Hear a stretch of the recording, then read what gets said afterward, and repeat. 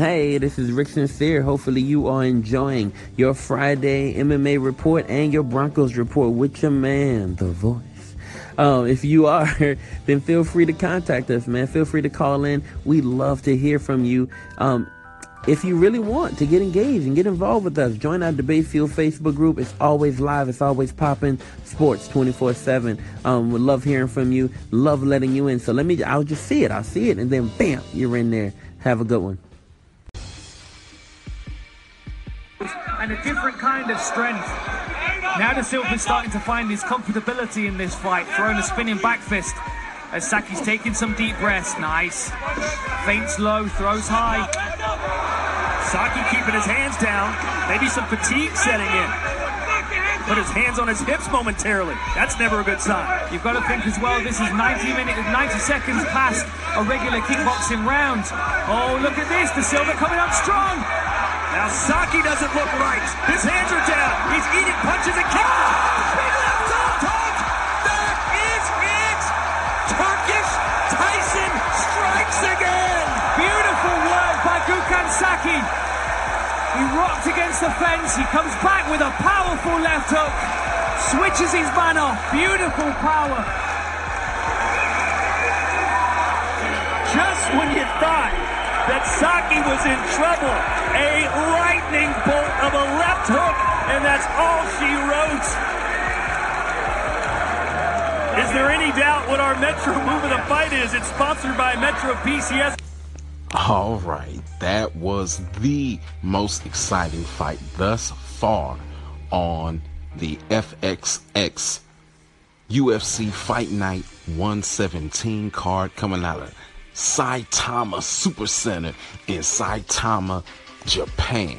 Man, that was a great fight. They were going back and forth at it the entire time. As you heard, Saki was on the fence. He was hurt. It looked like he was getting ready to go out. Then, wow, catches him with the left hook, flattens Enrique Da Silva. Oh, man, phenomenal fight. Saki does need to shore up he's a striking specialist, but he was doing a lot of sloppy stuff, hands down. And that's how he was able to get caught and get hurt. But he did a great job of keeping the fight upright. Da Silva kept trying to take him down and kept working him in the clinch. Yeah, that fight was exciting. Oh, by the way, it's your man, The Voice, Trackstar Sports MMA correspondent. First of all, talk to me about what it's been like to take some time away from your sport and to then step into mixed martial arts for only your second ever pro fight. UFC デビュー戦でしたけれども、しばらく格闘技から離れての久しぶりの試合いかがでしたか？ First of all, konnichiwa, Japan, Tokyo. I love you guys. Happy to be back here again. Thank you for your support. Okay, now the answer. I didn't fight for 2.5 years. Like I said before, there was no challenge in kickboxing anymore for me. This was a big challenge for me. My first fight after 2.5 years. People told me, you're crazy. What are you doing? This, that. Sometimes I was thinking the same after a heavy training, like, what I'm gonna do, what I'm doing. But, man, like I said, this is my house. I am back in the octagon. Well, let's take a look at it. It's on the big screen. Talk me through it. Were you surprised at his durability? Is this the best you've ever seen Jessica Andrade? Without a doubt. It's clear that she learned a lot of lessons from that title attempt in her last fight. Look at this, Neon Belly. She's the bigger, heavier, more physical fighter in this bout here. And the wear is showing on Claudia Gadelha, who just doesn't seem to have the energy to rally and find her way back in. She has 1 minute now. What can she do with this last minute? What Claudia Gadelha could do with that last minute is keep losing. Hurts my heart. Claudia Gadelha is one of my favorite fighters, and she loses to only the second person in her career, the first being the champion, Joanna Jędrzejczyk. Now, Andrade has only lost in the UFC to the champion. So we'll see what shakes out as far as this fight is concerned. It could have set up another matchup with the champion, but time will tell. Now, I know the champion does have a fight coming up in November against Rose Namajunas. If Namajunas were to win, then that probably does set Andrade up for that fight. As far as the championship is concerned, this was a great fight, and it was The Voice's marquee matchup for the main card. Did not disappoint. I wasn't thrilled with the scoring.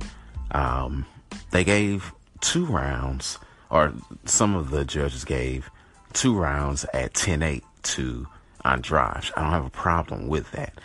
None of the judges saw the first round for Gadelha, and just time-wise, Gadelha did more in the first round. Granted, the last minute and a half, she was on her back getting ground and pound, and I think that stuck in the judges' minds, but I think she got at least 1 round. Either way it goes, she got smashed. This is the worst beating that she's ever received, and that was primarily due to the fact that Andrade was the stronger of the two, and Gadelha in the strawweight division has never fought anyone that was stronger than she was. I mean, she was tossing around like a rag doll, which is understandable because Andrade is extremely strong, really, really strong, really muscular lady, and she's dropped down from 135 pounds to 115 pounds. So obviously she's got more strength because she's used to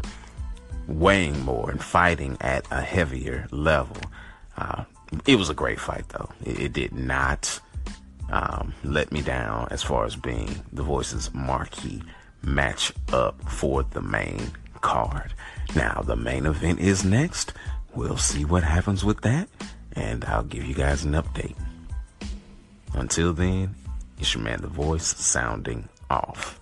Oh dear, there's the Von Flue choke setup. Okami made the mistake of wrapping his head. Now if Ovince St. Preux can get to side control on the opposite side. There he goes. That's the side that he needs. If he can get that on free, he's got the Von Flue choke. Now that would be a 3rd Von Flue choke, which would be amazing. Oh, wow! He's out cold! Ovince St. Preux has done it again! Can you believe that? 3rd Von Flue choke.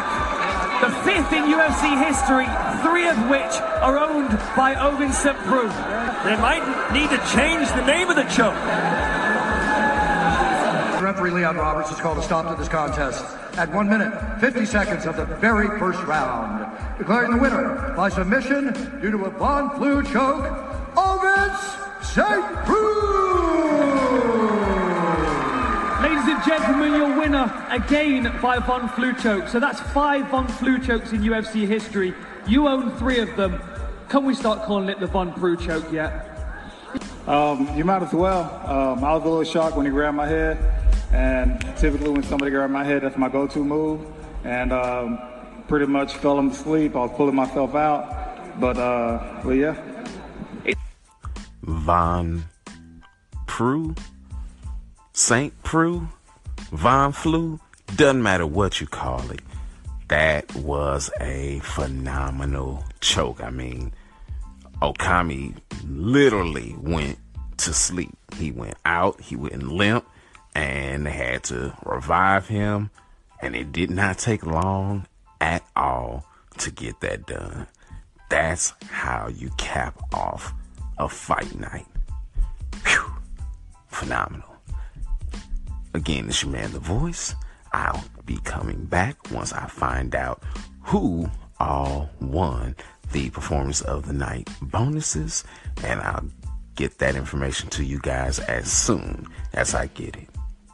Sounding off. It's your man, The Voice, Trackstar Sports MMA. What's good, everybody? It's your man, The Voice, Trackstar Sports MMA correspondent, giving some highlights about UFC Fight Night 117. Performance of the Night bonuses go to Andrade and Gadelha for Fight of the Night. which definitely it was. It was a gritty performance by both ladies. They laid it all on the line and definitely deserved the Fight of the Night honors and the bonus check that goes with it. Gokhan Saki dropped those Saki bombs and bombed his way into a Performance of the Night bonus as well. And Ovince St. Preux with the St. Preux, Von Preux, you name it, whatever you want to call it, choke of Yushin Okami. He got an extra $50,000 and a Performance of the Night bonus and award. Takanori Gomi, his nickname is the Fireball Kid. He has done phenomenal things over the years. Pride champion, and was fighting in the home of Pride at Saitama Super Arena. Now he looks like the Matchstick Man, and a dried up Matchstick Man. There's no fire there anymore. He really needs to stop fighting, in my opinion. Overall, it was a decent fight card. The main card really made up for the undercard. There were some good fights on the undercard, but there were so many decisions that you just start getting decision fatigue. I don't know if you've ever watched fights before and you see a couple decisions like, oh yeah, those are good close fights, and after a while it's like, man, is anybody gonna stop anybody? Is this just gonna be a technical match the whole time? So I'm glad that there were some finishes in the main card, and it really overshadowed what was a so-so undercard. Tomorrow, Bellator 183 will take place, and looking forward to seeing that on paper. Could be the best fight card for the month of September. I plan on doing a post-fight video.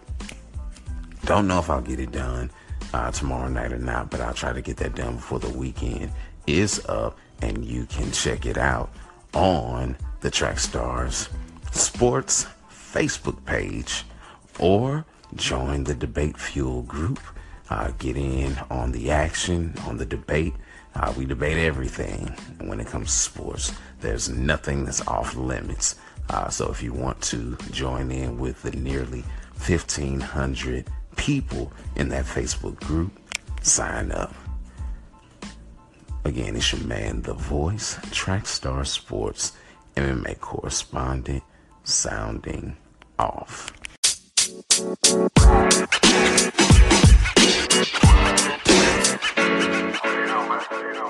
know, man.